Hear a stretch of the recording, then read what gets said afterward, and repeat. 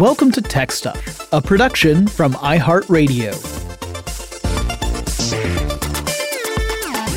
Hey there and welcome to Tech Stuff. I'm your host, Jonathan Strickland. I'm an executive producer with iHeartRadio and I love all things tech, and this is the tech news for Thursday, May 6th, 2021.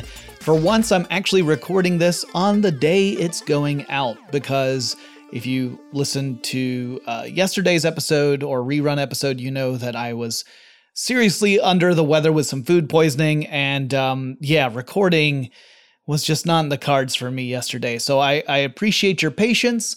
I apologize for the delay. Let's get on with the news. We've got a lot to talk about. One of the big tech-related stories that broke this week was about how the Facebook Oversight Board upheld the company's decision to ban the account of Donald Trump, former president of the United States. For those blissfully unaware of all this, I'll try to sum up. On January 6th, 2021, though honestly it feels like it was a lifetime ago now, insurrectionists stormed the U.S. Capitol in an attempt to overthrow the U.S. election. Trump's behavior and words served as a motivator for this group, and Trump was often walking a very thin tightrope of plausible deniability while simultaneously encouraging his base, some of whom clearly intended to harm members of Congress. And so Facebook made the decision to suspend Trump's account to reduce the platforms he could use to stir up anger and incite potential violence. The ban has stayed in place since then. Facebook caught a lot of flack from some groups for instituting this ban, though the company stated that it was in response to Trump violating terms of service on Facebook's platform. Twitter, likewise, had a lot of anger directed toward it for a similar ban. In an effort to distance itself from the decision and to kind of take the heat off of itself, Facebook formed an oversight board intended to review incidents like Trump's ban and to determine whether the company acted appropriately or not. But now, Facebook is going to have to hitch up its britches and make another decision. The board came back and said, well, here's your problem. You were justified in banning Trump for violating terms of service, but what y'all did was this fuzzy, indefinite ban, which is an issue. Y'all gonna have to either lift that ban, make the ban permanent, or decide exactly how long the ban can last. I don't know why the oversight board has the same accent that I do naturally, but that's how it is in my head. So in other words, Facebook can't just have a ban of indeterminate length on Trump. The parameters need to be defined. The board even pointed out that Facebook was trying to pass the buck here. Now, clearly, the company would prefer that some other entity swoop in and make this decision on behalf of Facebook. That way, Facebook could say, hey, folks, listen, we totally know, we're with you, but we had to go this way because so-and-so told us to. Except, in this case, the so-and-so said, no dice, mister, you made this bed, you lie in it. Or rather, they said, quote, the board declines Facebook's request and insists that Facebook apply and justify a defined penalty, end quote. So yeah, I was paraphrasing. Meanwhile, there are plenty of critics who say that the oversight board itself is just a bad approach, and there should be a truly independent review board that's in place to look at issues like Trump's ban. I think this is a case where Facebook would be really torn about the idea of regulation. On the one hand, regulation would take some of the heat off the company when things like this pop up. On the other hand, it could force, the company to act more frequently in cases that involve influential users and other entities on the platform when they say controversial or perhaps, stuff that outright violates terms of service. As I've said many times, Facebook's revenue comes from advertising, and it makes more money the longer people are actively on the platform. So it wants to keep people there as much as possible. That means there's a real incentive for Facebook to allow controversial, influential people to be active on Facebook because they drive a lot of engagement, and engagement means more ads get served, and that means Facebook makes more money. So I imagine the company is not super jazzed about being more proactive in dealing with influential people who violate terms of service. Moving on, Mining frequently has a negative environmental impact, and for that reason, some regions have put in a lot of restrictions around mining. But what if the mining was virtual? Well, the state legislature of New York is considering a bill that would put a 3-year ban on Bitcoin mining in the state, while the state conducts an environmental study looking at the impact of Bitcoin mining. So let's do a quick refresher on what Bitcoin mining is. So it's all about a proof of work approach to blockchain, and I'll dive in just a little bit. There is a network of computers that are connected into the Bitcoin system. This system keeps track of every single transaction that's made with Bitcoin all over the world. And every computer that's connected to this system can see the shared ledger of all transactions. These transactions get packed into blocks. And then once a block of transactions gets validated by the system, that block joins a chain of past transaction blocks that stretches all the way back to the very origins of Bitcoin. Each block that follows builds upon the blocks that were behind. That also means there's no way to go in and alter a past block, which would mean that someone's potentially trying to erase or duplicate a transaction. You can't do that because if you make a change to a past block, it affects every single block that followed it further down the chain up to the most recent one. That means everyone would notice the change because everyone can see the entire chain of transactions. The process of validating these transactions includes mining, and essentially mining involves very fast computers trying to guess an extremely large number. Now, how difficult that number is to guess depends upon the amount of processing power that's being thrown at the Bitcoin mining system. The goal is to stick to a 10-minute cycle as closely as possible. And so the system actually dynamically shifts the difficulty of this problem, this guessing problem, based on how much processing power is being thrown at the system at that time. The computer that guesses correctly gets rewarded a certain number of Bitcoins, 6.25 right now, and each Bitcoin is worth more than $50,000 apiece. And since there is a chance to mine Bitcoins every 10 minutes, and each successful mining operation nets you more than 6 Bitcoins, it can be really profitable to own the computer that makes the right guess. But these guesses require computers that are ridiculously powerful and fast. Bitcoin miners will set up networks of computer systems just dedicated to this, using multiple GPUs. GPUs work really well because they lean heavily on parallel processing, so they are particularly well suited for Bitcoin mining. And there is a huge incentive to build out these really powerful computer systems to do this, which is expensive, but obviously the payoff is huge. So if you make the investment and it works, then it pays for itself very, very quickly. I mean, every 10 minutes you have another chance to net another 6+ Bitcoins. However, running these things requires a lot of electricity, and this is where we get to the environmental impact. If the source of electricity is a power plant that's powered by fossil fuels, the mining operation is contributing to carbon emissions and other types of pollution and climate change. In upstate New York, Bitcoin miners have been using converted fossil fuel power stations to set up shop. The price of electricity is really low there. That helps cap the costs of operation, because running these systems means you're not just using up electricity, you gotta pay for that electricity too. So you wanna have the lowest amount of cost per electrical unit in order for you to be able to run the business profitably. The weather in upstate New York also plays a factor. It's a little cooler than in other parts of the country. That reduces the costs of keeping all those processors cool enough so that they don't overheat. Now, the state is potentially banning mining operations for 3 years in order to make sure that the environmental impact isn't more harmful than good. And honestly, I think this points at how the proof of work approach, that's what I described earlier, it's flawed. If the cryptocurrency becomes the center of speculation like Bitcoin did, and it has an incredibly inflated value, then you'll see this sort of rush to corner the market on it, and you get these unintended consequences. There are other methods that blockchains can use besides proof of work, but they too can have their own drawbacks. I'll have to do a full episode on it in the future to kind of describe the different methodologies and the the pros and cons of each one. And now for our segment called News That Continues to Baffle Jonathan.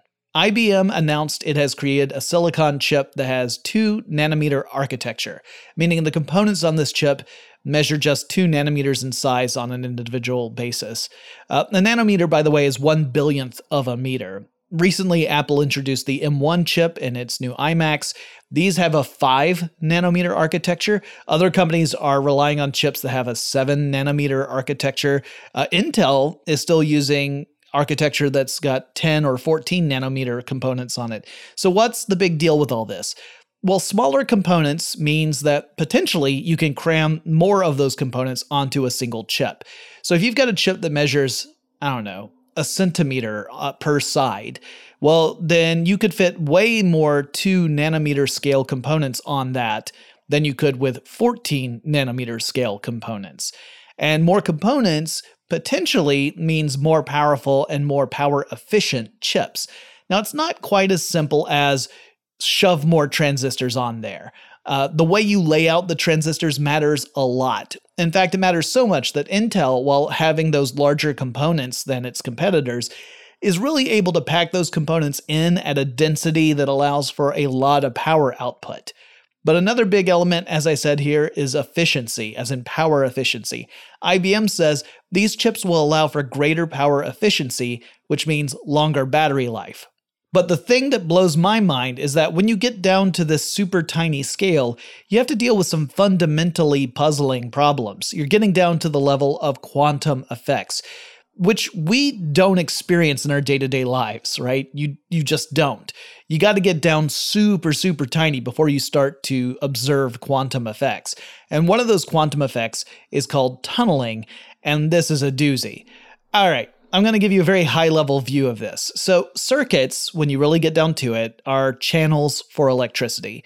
And electricity, generally speaking, is the flow of electrons. Well, it turns out that we really can't say exactly where an electron is at any given moment. It's more like we can have a general idea of where that electron might be. You can think of it as a hazy field, and the electron could be anywhere in that field. There's certain probabilities that it's at any one position within that general field. All right, so let's say we've got this field and it's moving down a hallway. Now, the walls on either side of this hallway are pretty thick, so the field can't overlap into the space beyond those walls. So the electron can only be somewhere within the field that's inside the hall. But then the field gets to the end of the hallway and there's a closed door at the end. This door is not as thick as the walls in the hallway. And so once the field gets close enough, some of the field actually overlaps to the other side of the door. This means there is a small probability that the electron is actually on the opposite side of the doorway. And as long as something is possible, it means that sometimes it actually happens. So that means sometimes that electron is on the opposite side of the doorway as if it had tunneled through the door, or if the door had opened. Neither of those things actually happened. The door remained closed. The electron did not physically tunnel through the door. It's just that it was possible to be on the other side, so sometimes it is. Now, this is really hard for us to grasp because nothing in our experience behaves this way.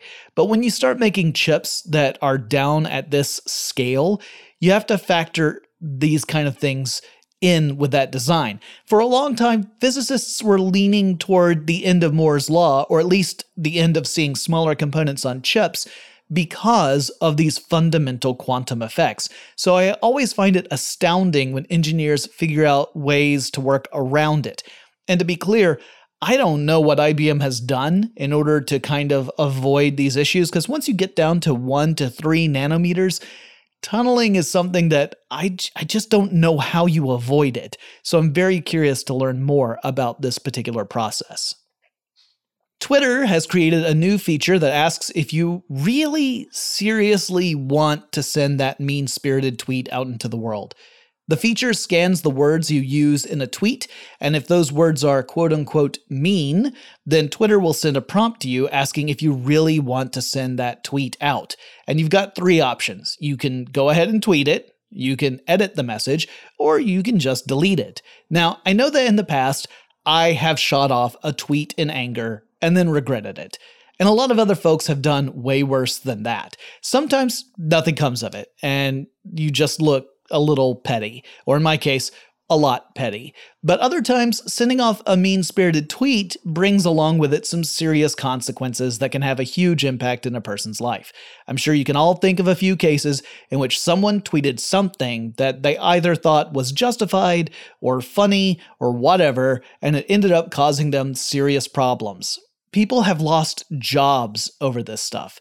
So Twitter now has this feature to help people take a moment to consider what they're saying and how they're saying it before they commit to it. And I like this. Twitter has always been a tool that allows people to shoot off thoughts without any real delay, and that's not always a good thing. I've joked in the past that I kind of want a Twitter-like service where I can type in angry messages and hit send, but the messages don't actually go anywhere. It's just a way to vent without actually making things worse. This is kind of like that, though of course, you do still have the option to go through with it and tweet out that awful thing you typed. I'm not sure how extensive Twitter's filter is or what criteria it uses to scan for quote-unquote mean language, but the company has been testing the feature out with a limited number of users for more than a year and says that it saw 34% of users revising messages after receiving a prompt, and that as a whole, they saw fewer offensive messages in general, like people began to adjust the way that they would word things after receiving prompts a few times. I think that's a step in the right direction, and it may mean that in the future, we'll really know who the jerks are on Twitter. Those are the folks who still send out mean-spirited messages despite having this prompt. They could also be bots, but we'll at least know who the jerks and the bots are, so I'm all for it. One of the revelations out of the ongoing legal battles between game developer Epic and Apple is that Microsoft has never made a profit off their hardware sales for the Xbox. Now, this doesn't come as a shock, but it is confirmation of what was a widely held belief in the industry. Lori Wright, the VP of Business Development at Xbox, was called as a witness for Epic, and the fact that the company loses money on every Xbox sold is kind of a crucial part to Epic's argument. So let's break this down. So Microsoft sells the Xbox at cost or at a loss, making no money on hardware sales. To turn Xbox into a revenue generator, the company has to make up for that loss in other ways. And one way is to develop games and sell them for the console. Another way is to offer services through the console that require a subscription. This is why the Xbox Game Pass is a really important product for Microsoft. And another way is to take a cut of in-game transactions for certain titles, like Epic's Fortnite. So when players make an in-game purchase in Fortnite, Xbox takes a 30% cut. Well, Apple does the same thing. And yet, what started off this whole legal battle was Epic trying to sidestep Apple by offering users a workaround to make in-game purchases on iOS versions of Fortnite without going through Apple's system, which meant Apple would not get the 30% cut of those transactions. So why did Epic try to sidestep this with Apple, but not with Microsoft? Well, according to Epic, the big difference here is that Microsoft's revenue depends upon these sorts of transactions because the company is not making money off hardware, whereas Apple isn't taking a loss on hardware. When Apple sells an iPhone, it does so at a profit. And so, argues Epic, Microsoft has a justification for taking a cut, but Apple does not. Anyway, the interesting thing here is getting confirmation that, so far, Microsoft has never profited from the sale of Xbox consoles, though that could eventually change with the latest generation of hardware. Also this week, SpaceX had a successful test of a Starship prototype vehicle. The Starship is shaped like a rocket and launches vertically from the ground. During descent, the Starship maintains a horizontal orientation for most of the journey back to the surface, but engages its rocket engines to flip the spacecraft back into a vertical position before its final descent leg so it can land vertically on a landing pad. SpaceX has held a few tests of this type of spacecraft, but all the earlier tests ended with those test vehicles being destroyed. Or as the New York Times tweeted, quote, SpaceX successfully landed a prototype of a spacecraft it hopes to one day send to the moon and Mars. It's the first time the vehicle didn't explode, end quote. I detect some shade in that tweet. I wonder if the New York Times got that prompt before they sent it. Well, that wraps up the news for Thursday, May 6th, 2021. I hope you are all well. I am very much well on the way to being fully mended, so I appreciate that. If you have any suggestions for topics I should cover on Tech Stuff, send them my way on Twitter. The handle for the show is TechStuffHSW. And I'll talk to you again really soon.